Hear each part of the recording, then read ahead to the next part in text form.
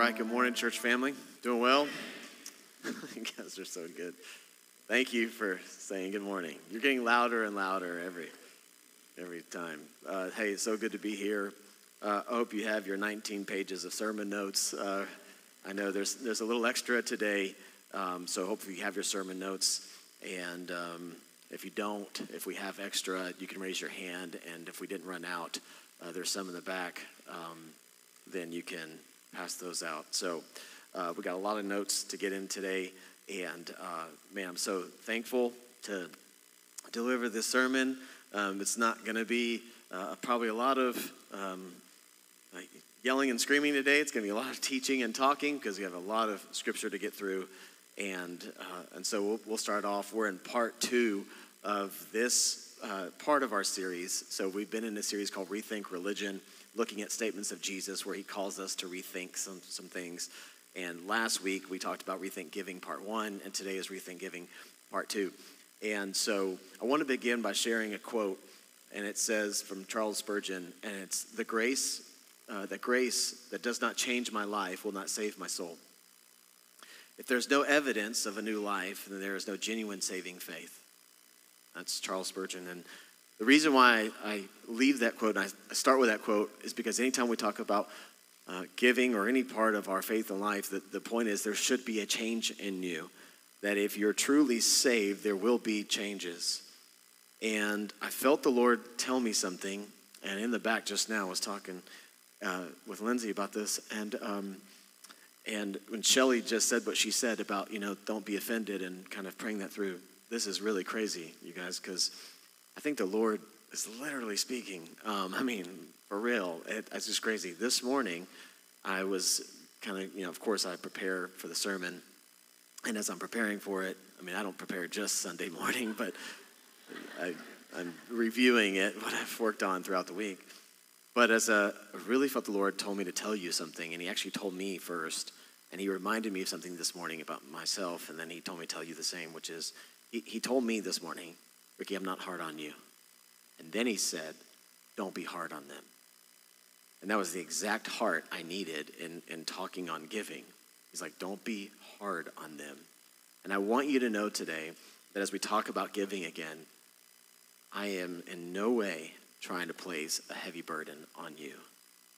The Lord does not cast burdens on us. He takes them, right? So just receive this, not from offense, as Shelly just said. And I say to you, don't let the enemy let you be offended by this, please. Just know that I'm not being hard on you, okay? All right. Do you see the alignment of the Holy Spirit in our church family? Amen. All right, so I just say all of this today to say that as you grow in faith, we should see this in every area of our life of faith. And let me just say this also. It takes on average from a person who is saved, meets Christ for the first time, to becoming a person who gives 10% of their income, who tithes to the church.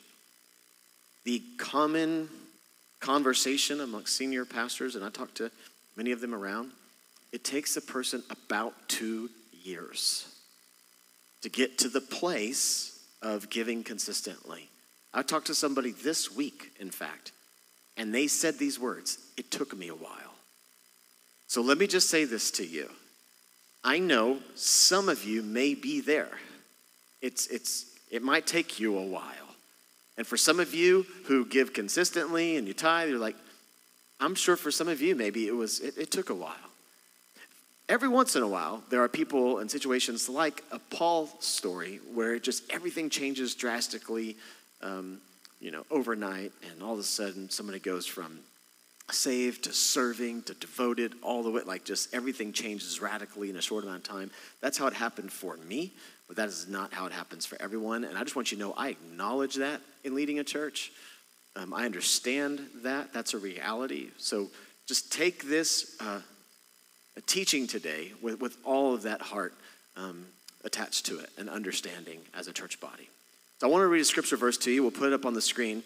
And there's so many scriptures. I'm not going to tell you to probably open your Bible and follow along, but All of these are in your notes, and so you can go and study them again later and look at them and see if there's any false teaching in what I'm saying. And I don't think there is. And if there is, then just tell me, and I'll try to make it better next time. Okay, so 2 Corinthians 8, 1 through 5, Paul writes this, and we're going to go all the way through verse 9. Now I want you to know, dear brothers and sisters, what God in his kindness has done through the churches in Macedonia. We read some of this last week. They are being tested by many troubles, and they are very poor. But they are also filled with abundant joy, which has overflowed in rich generosity. For I can testify that I gave not only what they could afford, but they gave far more. They gave more than what they could afford. And they did it out of their own free will. They begged us again and again for the privilege of sharing in the gift of the believers in Jerusalem. So they're trying to give to other churches and other people who are in need. They even did more than we had hoped for. We put a goal out there, and they surpassed the goal, you know. Now watch this. This is huge. It says, for their first action was to give themselves to the Lord and to us, just as God wanted them to do. I just want you to know that giving starts with your heart for the Lord. That if you have an issue giving, then just try to build relationship with the Lord first. Notice that the first step before giving was, God has my heart. This specific church who gives in such a way gave themselves to the Lord. And when you give yourself to the Lord, you give all of yourself to the Lord. Everything belongs to the Lord. This is where this church is. Verse 6, so Paul says, so we urge Titus, who he's sending, to encourage your giving. In other words, to preach on giving, to teach on giving in the first place. And he says, and to return to you and encourage you, and this is good, to do another sermon on giving, right? Ministry of giving, to finish the ministry of giving, finish what you started. Since you excel in so many ways, in faith and gifted speakers and knowledge, enthusiasm, your love from us, he says, your love from us, I want you to know, to do this. And this is what he says, excel also in the gracious act of giving. So he talks about excelling in the gracious act of giving, growing in giving. Then verse 8, this is really important. And some of you, this might free up in the moment. I'm not commanding you to do this. I know, some of you are like, oh, see, I don't have to, this is great, you know. Then you miss the understanding of grace. Then you miss the whole thing if that seems as an opt-out card to giving. No, it actually is a free-up card. I'm no longer having to give 10%. Now I get to give more. That's the teaching in this. I get to give more than that. And give out of joy, not out of I'm commanded to, but I want to. This is a free will. Then he says, but I am, watch this, I'm testing how genuine your love is. How genuine is your love for the local church? You want to know? See how much you give to the local church. This is what he used as a measuring stick. Not the only one, but certainly he used it as a tool to test. By comparing it with the eagerness of other churches. Man, I know, it's like, that's in the scripture? Yeah, well, that got to be wrong. Like, no, he's comparing other churches giving to other churches giving. You know, he's not talking about just organizations, he's talking about people. So now he's comparing people to people in their giving. Everybody good? Do not be offended, okay? Verse 9, you know the generous grace of the Lord Jesus Christ, though he was rich. He uses Christ as the example. Though he was rich, watch this, yet for your sake he became poor, so that by his poverty he could make you rich. The example is Christ. This is how and why we give, to exemplify Christ in our life. Key truth, write this in, growing Christians grow in their giving. I want to read a passage of, or not a passage, that's a lie. I want to read a writing from this book that I highly recommend. Just got to get to the right page. And I'll read this to you from this author with this in mind. So, it says, maybe you believe exclusively in grace giving and disagree with church fathers and others who teach about the tithe was the minimum giving requirement for Christians.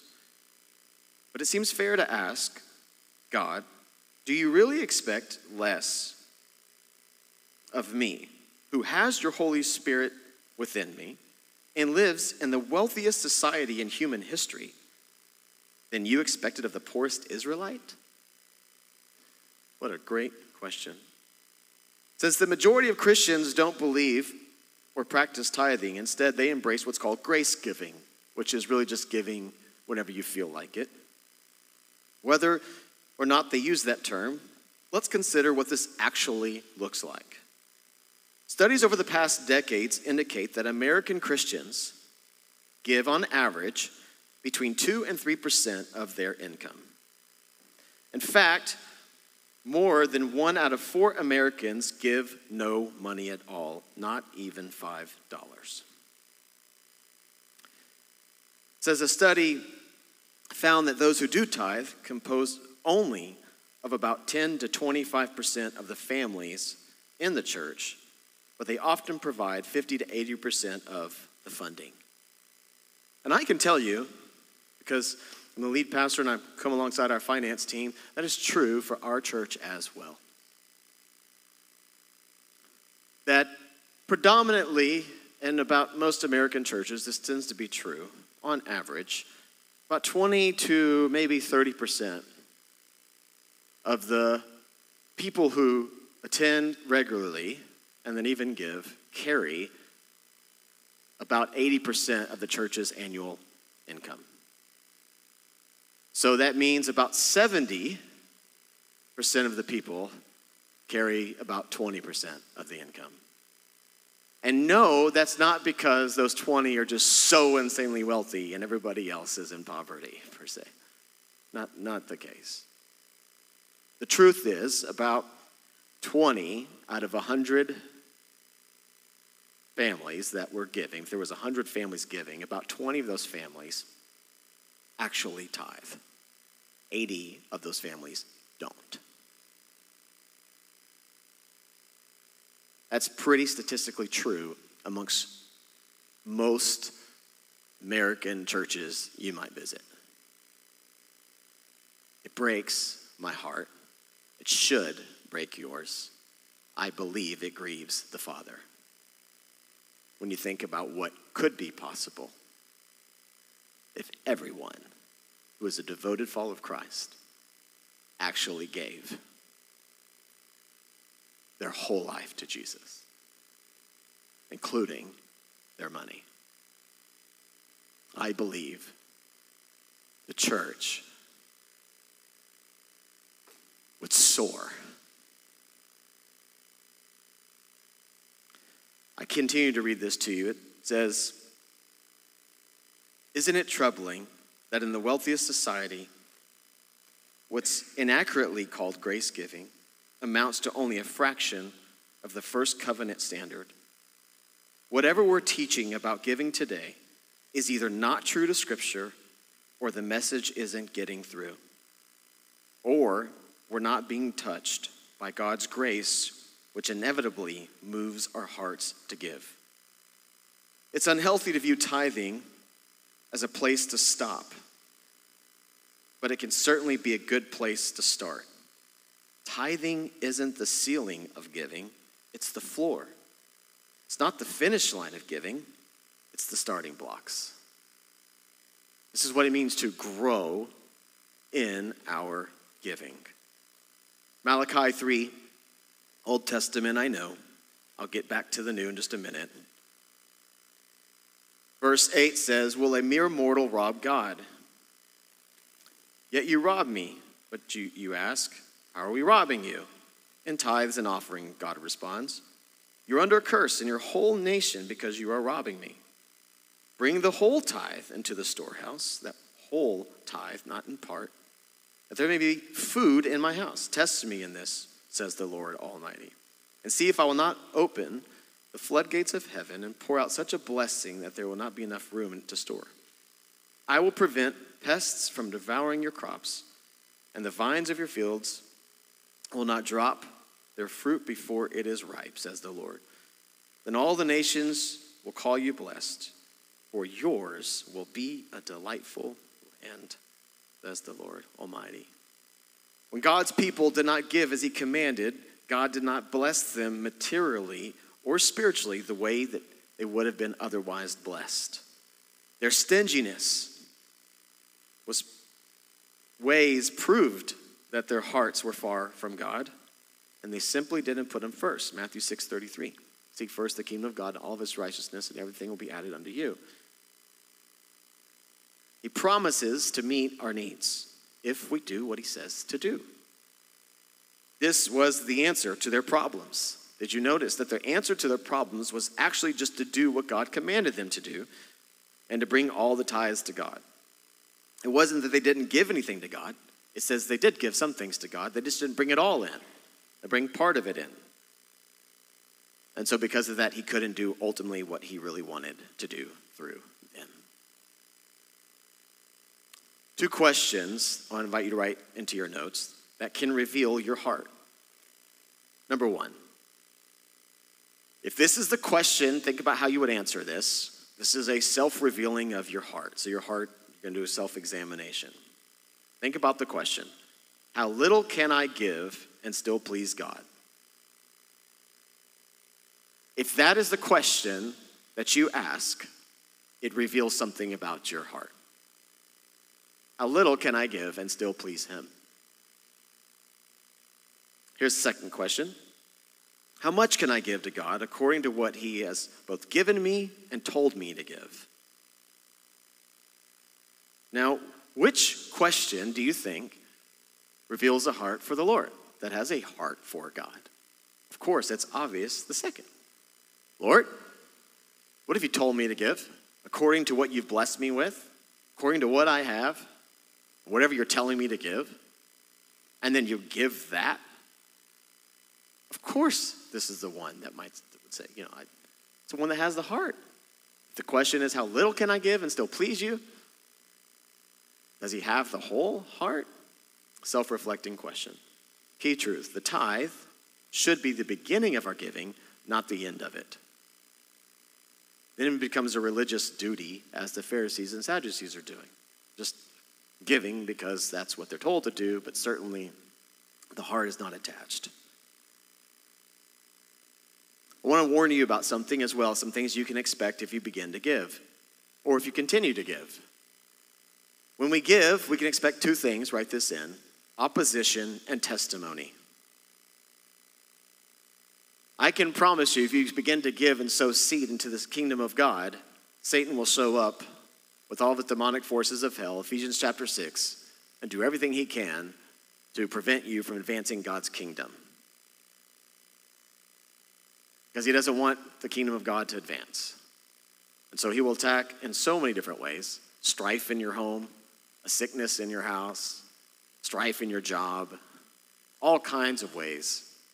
He'll try to bring up past memories when you gave, or some story of what happened to some pastor, I don't know, did something crazy and, misused or mismanaged money, and that rubs you the wrong way. And so he'll just bring to surface all those thoughts in your mind about something like that and get you to question your giving. And expect the opposition, but you can also expect testimony, because God promised provision. Matthew 6. And throughout Scripture, he promises provision. So I just don't have this in my notes, this is no rehearsal. Anyone here have a testimony on giving? You do? Okay, raise your hand. And then I'm going to ask you to share it. So that might prevent you from raising your hand. So we want to share something real fast? Come here. Well, I saw you raise your hand, and then you put your hand down and asked your wife, and so I don't know. Well, come here real fast. All right, we'll get you a microphone. Well, wherever you want to be, but up here would be fine. Yeah, I mean. and just try to make it fast because this is my notes, and I've got about 20 minutes, 1940, 1939, 1938. They count me down, Dan. So try to. Shouldn't take over? Yeah.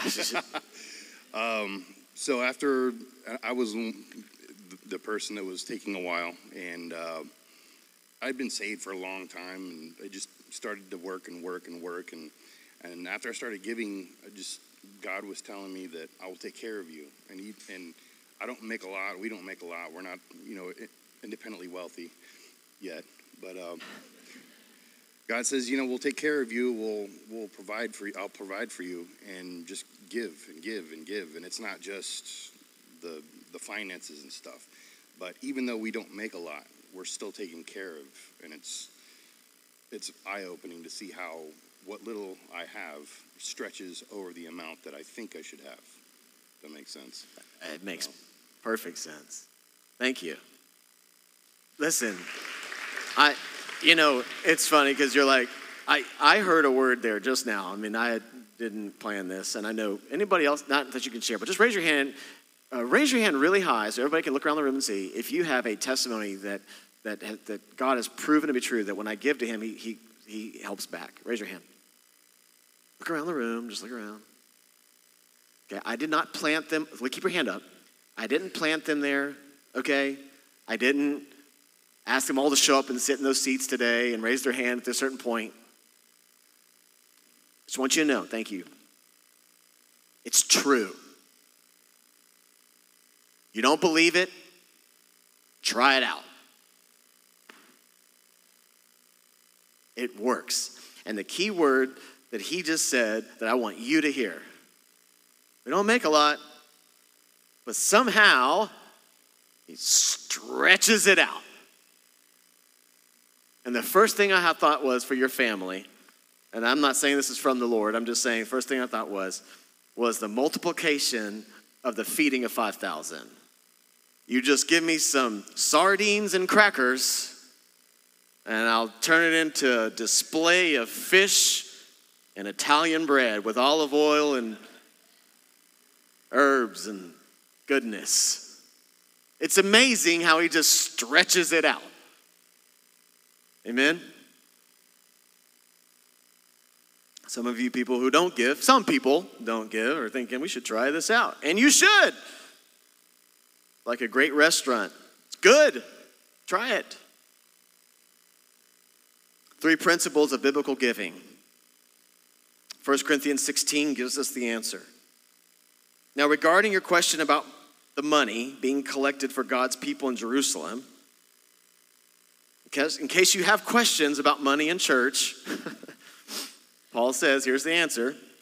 You should follow the same procedure I gave to the churches in Galatia. So I'm being consistent. All right, here's the instruction.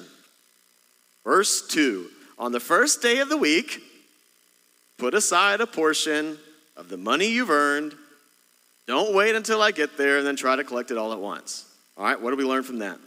Number 1, it should be periodic. First day of each week. It's periodic. It's not random. Number 2, it should be planned. You set aside. You put it aside. I'm planning for this. All right? And then a portion. It should be proportional. Okay. We'll talk about 3 attitudes of biblical giving. Number 1, we should give generously. I'm not going to unpack all the verses. They're in your notes, 1 Timothy 6. Give generously. Number 2, we should give freely. Proverbs 11, 24, 25. I want to give you 3 types of givers, so you can write this on the side. Are you ready? Number 1, write grudging givers. I don't know if grudging givers is appropriate, but that's the language I'm using. So I'm sorry for all of you English teachers. Grudging givers. Grudging givers. Write that on the side of your note somewhere. You know what a grudging giver is? They give out of obligation. Number 2, guilty givers. Some people are guilty givers. They give out of guilt. And then there's free givers. You know what free givers do? They give with joy all they can, as much as they can, and they love it. They are free. Amen? Imagine living that way. I want to show you what that is. Does anyone in the room want $20? Okay, saw a hand go up over there. Where you at? Yeah, he takes $20. Come here. Why not? You're a Seahawks fan, you need it. Let them go. Yeah, trying to make you feel good, bro. It's been a while. All right, anybody else want $20? Yeah, why not, right? You don't want it? You want $20? Take $20? Anybody else want $20? What's up, man? How you doing? What's your name? What is it? Elias. Good to meet you, Elias. Glad you came to church today? Yeah. You're trying to give it to her, but she doesn't want it. Oh, she had her hand up. All right, take $20. You want $20 too? What are you going to spend it on? No, don't tell me. Anybody else want $20? Hey, look at you guys. Awesome. Church loves to receive money, doesn't it? Was that good? How many of you got $20? You feel pretty good. Raise your hand if you feel pretty good. You just got $20. How many of you right now, don't lie, you didn't get $20 and you're kind of frustrated with me? Like, dang, I want $20. And some of you didn't raise your hand and you're like, I wish I would have raised my hand. Maybe. All right. If you got $20, put your $20 in the air. Put $20. Put it in the air. All right. Now here's what I'm going to ask you to do. I want you to go give it away. You give it to whoever you want. Not now. Not now. You can't just give it to the person next to you and then talk to them later, hey, give it back to me. So I want you to do something, all right? I want you, seriously, look at me. If I give you $20, I want you to go give it to somebody this week. And I can tell you, the joy you felt when that $20 hit your hand is the joy they're going to feel when you give it to them. Now, why wouldn't you want to live your life in that way? Think about that. It felt so good receiving it. And I'm going to tell about this in just a minute. It is so much better to give it. You will make someone's day when you're sitting at Chipotle and you say, you know what? I got you. And you don't have to tell them it came from a pastor at a church. You go ahead and say it came from you, okay? I gave it to you, so you have the right to say, I got you, no problem. And you will see the joy of giving. Amen? Anybody else want $20? Okay, less hands now. Wow, no, show it. Yeah, a giant fan, yeah. $20 will not help you. You guys need like 100 million. A new quarterback, some receivers, yeah. You know, here's what I know when it comes to giving. It is easier to give money when it's not your money to give. Does that make sense? Okay, let me give the illustration of what I'm saying to you. So I've got $100. Who wants $100? You didn't want the 20, wasn't good enough? Man, no, I'm gonna give this. She's like, no, I want 100. Here, give me $100. All right, so I just gave Tracy $100. Y'all know where she's at, so y'all can go ask her for some money she's got. So watch this. just gave out $200. And I'm going to ask you, Tracy, to do the same thing. I want you to go bless somebody this week with $100. And let me tell you something. If I didn't give it to you first and said, I just want you to go give it to somebody, and it never became yours, so much easier to give. The lesson I'm trying to get to is every dollar in your pocket is not yours. When you come to realize that every dollar in your bank account, 401k, all the money that you have is not yours, you will become free in your giving because you'll realize you're not giving your money, you're giving God's money. You're keeping what he allows you to keep, and you're giving what he's telling you to give. It's so much easier to give when you recognize none of it's yours anyways. None of it is yours. And if you believe it's yours, you have a misunderstanding of Scripture and truth. Everything in the world belongs to the Father. Amen? You will have a much easier time giving when you realize it's not yours in the first place. I hope that you become free givers. Number 3, we should give cheerfully. 2 Corinthians 9, 6 through 7. 5 practical questions about biblical stewardship. I gave you 3 last week. I'm going to give you 4 and 5 today. Number 4, I should say. To whom should we give?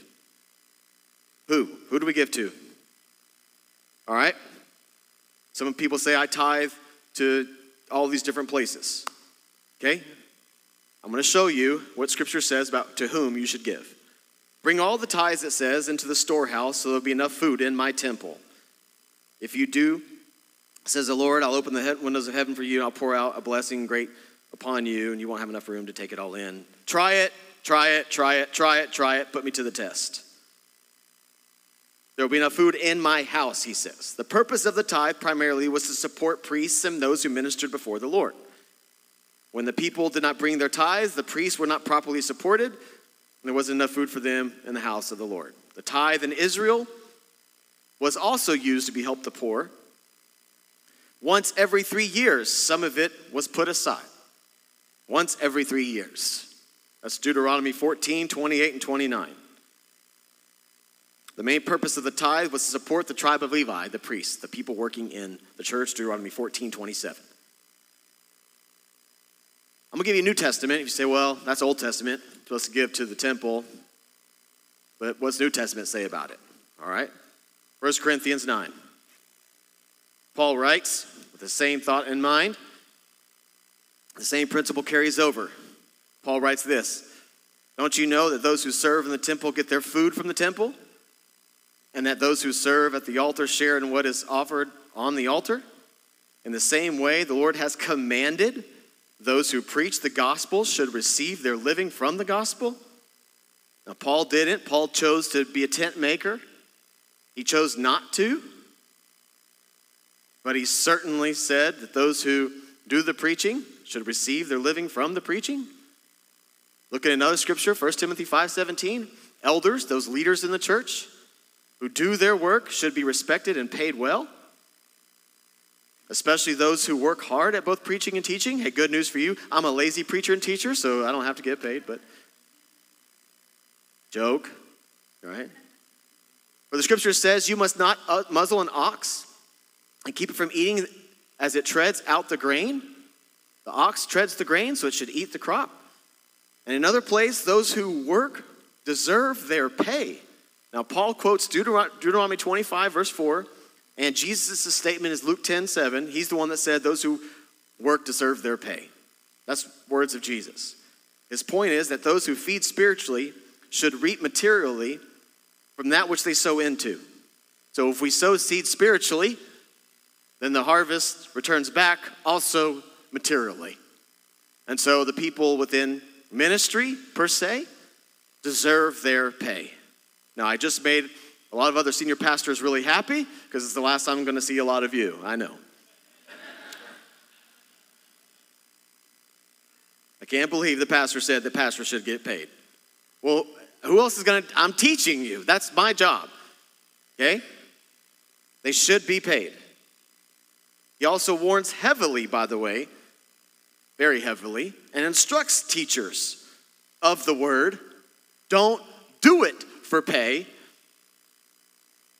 which I can tell you I do not. You can talk to the elders of our church, and they will say he does not. Listen, I'm not up here saying I need a bump. Don't pay me, don't write me a check. I'm not asking for more money from you. But it is clear, Scripture is clear, that money comes to the Lord's house. Watch this. So the Lord's work will continue. It's not for me, so the Lord's work will continue. Raise your hand if you've been blessed by being in this church. The Lord has used it, blessed your kids, your family, restored a marriage, found Christ, baptized. If the Lord has used this church to bless you, would you lift up your hand? Okay, I'm just one person full-time on this staff. Just imagine if we had two. Do you see the point? Imagine the ministry. Imagine how the church expands. Imagine if we had somebody in youth full-time devoting their energy to the next generation or our kids' ministries. I'm not pleading with you for hiring more people. I'm just telling you how it works. Is the purpose of the church to build the church? No. It's to build what? People. People build people, last time I checked. Amen? Because of your generous giving, we were able to bring Shelly on staff part-time this year. Where's Shelly? Okay. Hey, they like you more than me. I didn't even get an applause, but you're like, wow, yeah, that's a good one. All right, raise your hand if you've been blessed by Shelly in some point in life. Raise your hand, raise your hand, raise your hand. Look at these hands. Look at these hands. Look at it. No, seriously, look at it. Shelly, you're doing incredible work. I'm telling you, throughout the week, she has so many people in her office praying for everybody, setting them all free from everything. I've been trying this for 7 years. She's done it in 7 months. She has people in her office, praying with people, leading them to Christ, going to their house. She said this week, hey, I'm leaving the office. I'm going to a person's house, going to lay hands, going to pray for them, be healed. Amen? What do you want me to visit all of your houses and do everything? Lose my wife in the process and children? No. Amen? So I want you to see people build people. What Paul is pushing on is the finances come into the church to support the people in their life. Not to buy me planes. I'm not pushing against somebody who bought a plane. And if you own a plane, that's awesome. I'd love to have a ride. I'm just saying, this is how it works. And when it's stewarded well and managed well, it works. So, I know not everybody manages it well. I understand that. There's humanness to all of this. I get it. But please, do not let that stop you from sowing into the kingdom of God. Just follow him. The point is that the church has been and always been the place that we should sow seed into. That's where we tithe. The local church. I get it. I know. There's tension there for many of you.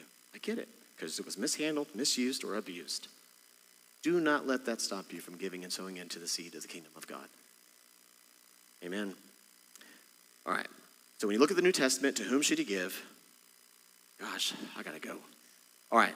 7 things. I knew I was going to land on this. I knew it when I saw the notes. I'm like, there's no way I'm finishing this. All right, I got to go fast. All right, number 1, the ministry. New Testament, I'm going to give you 7 areas that you should give. All right, and then I'm going to talk about it. The ministry, number 1.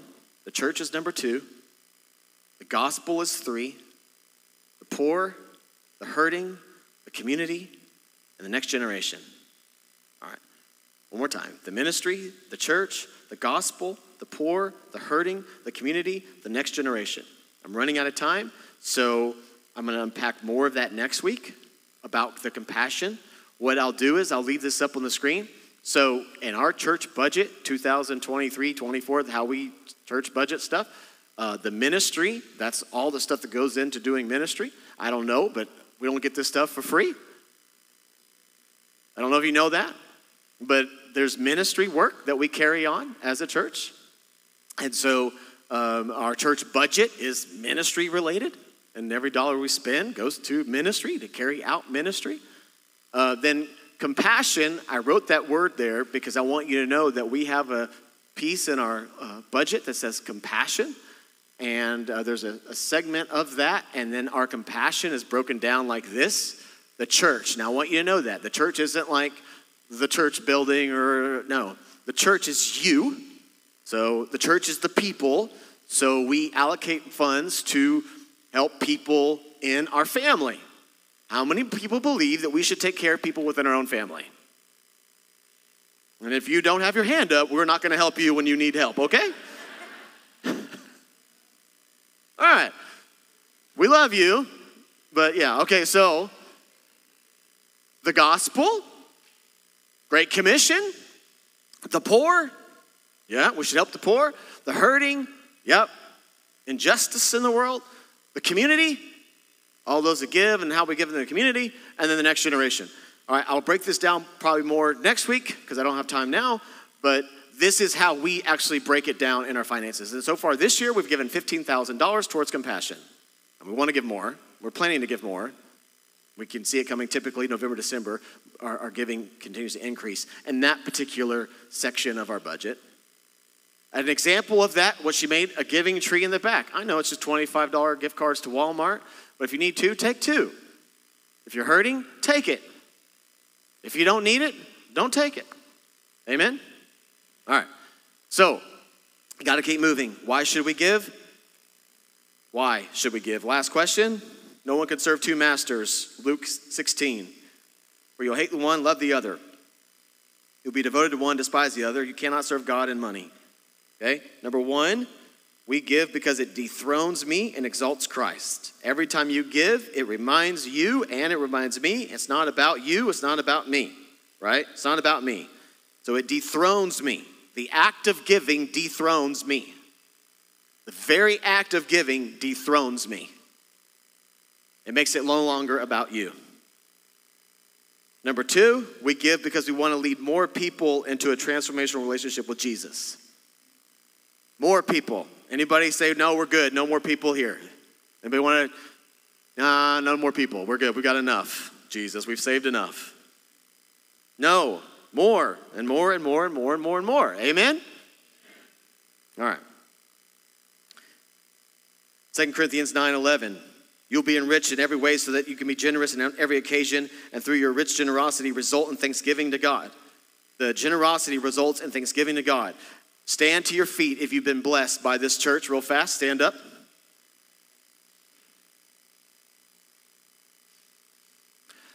Okay, sit down. That's a lot of you. The only reason I'm telling you that you got to stand was because someone gave. And in an average church, it was 20% of the people who carried 80% of the reason. In other words, if it wasn't for those 20% of people, you wouldn't have just stood here. That's a fact. These things cost money.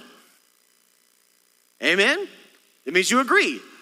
So if you didn't say amen, you disagree, it doesn't cost money, and I can show you a budget that it costs money. Amen? It costs money. Yeah? People don't know this. Just to have our church offices alone, nobody goes, oh my gosh, you're going to freak out. You ready? I told somebody this other day, they were like, oh my gosh. I said, yeah. Did you know just to have our church offices in our market today, in our world today, I mean, this in our community, is actually a pretty good price. It costs us $60,000 a year just to have our church offices. Now, I have a question. Is it worth it? Okay, if you meet in a small group inside our offices, raise your hand. If you've been counseled in our church offices, raise your hand. Think about our teenagers, our youth ministry that happens. How about VBS? Anybody blessed by VBS? Listen, all these things cost. And a lot of people don't know this because no one's told you these things, right?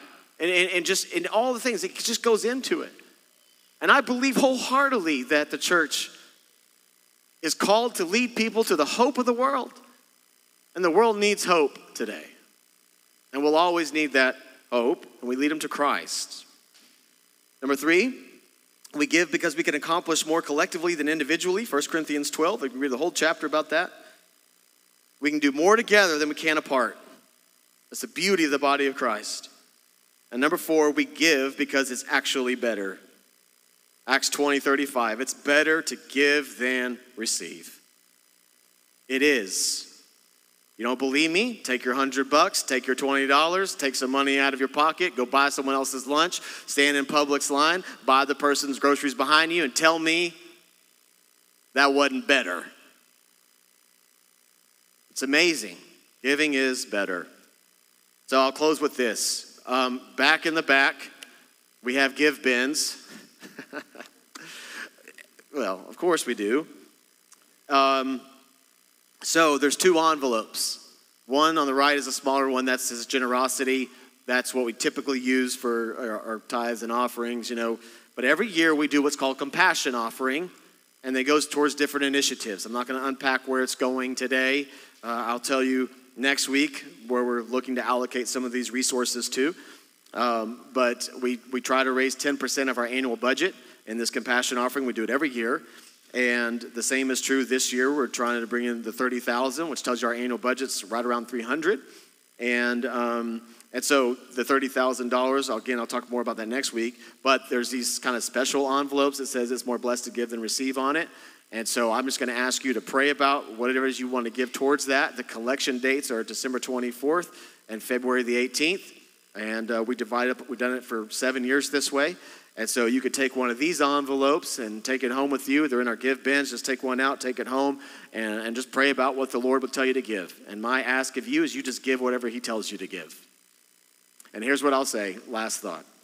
If you're a person in this talk, as I've been talking for 2 weeks on giving, if one of the people, that's, I said it takes time, but you're just not at tithe yet. In fact, for some of you, you don't even give a percent. I mean, you might throw a buck here or there, but you really don't even give a percentage. Here's how I'm going to kind of invite you to give, not even challenge you, more just invite you to do what Jesus said. Watch. Instead of just giving to the compassion offering, just start giving a percentage of your income for 90 days or something like that. Talk to your spouse if you're married. Pray about it together. Come up separately with a figure or a percentage. That's what my wife and I do. Go over there, kind of spend a week or two praying or something like that. Come back together. What percentage is in your mind? What percentage is in your mind? Is it 10? Is it 5? Is it 8? Is it 7? If you're not at 10 yet, then start somewhere in a percentage base. Why? Because it's proportional. It's proportional. I do think the minimum standard should be 10, but you pray about it. Just start with a percent versus a dollar amount.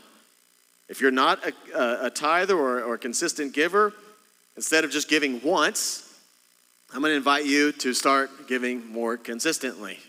If you're a consistent giver, then you already know and you're super pumped. And if you're a free giver, this is like the best part of the year for you. If you're a free giver, and I don't need an applause, but the most free givers in the world are pumped about situations like this because they know the result of it will be more people standing next year. More people coming to faith. More families getting restored. More people finding hope. More people. More children. Amen? The harvest is plentiful. The givers are few. The workers are few. The laborers are few. Just imagine with me what would happen if we just did what God said to do. How much more God would pour out his blessing on us. The word my wife had last week, she knew nothing of this teaching. I truly believe it was a word from God for our church. that if we would just follow him and obey him, he is going to pour out the blessings on us. Not so we could say, look at us, but so that we together could say, look at him. Amen. Jesus, I love you. Thank you for this body. And thank you for the generous hearts who help this thing happen every single week. There are so many in this room, Lord. So many who sow time and talent and treasure into making this happen in this way. Thank you, Lord, for showing us what we're to give. Thank you, Father, for providing for us. Thank you for testimonies throughout. And I pray for those, Lord, even those who might hear me now, being compelled to give. Lord, you would just reveal to them who you are and what you're capable of and who you are in their life. And may we be a church of rich generosity, because you certainly displayed rich generosity when you died for us. In Jesus' name, amen.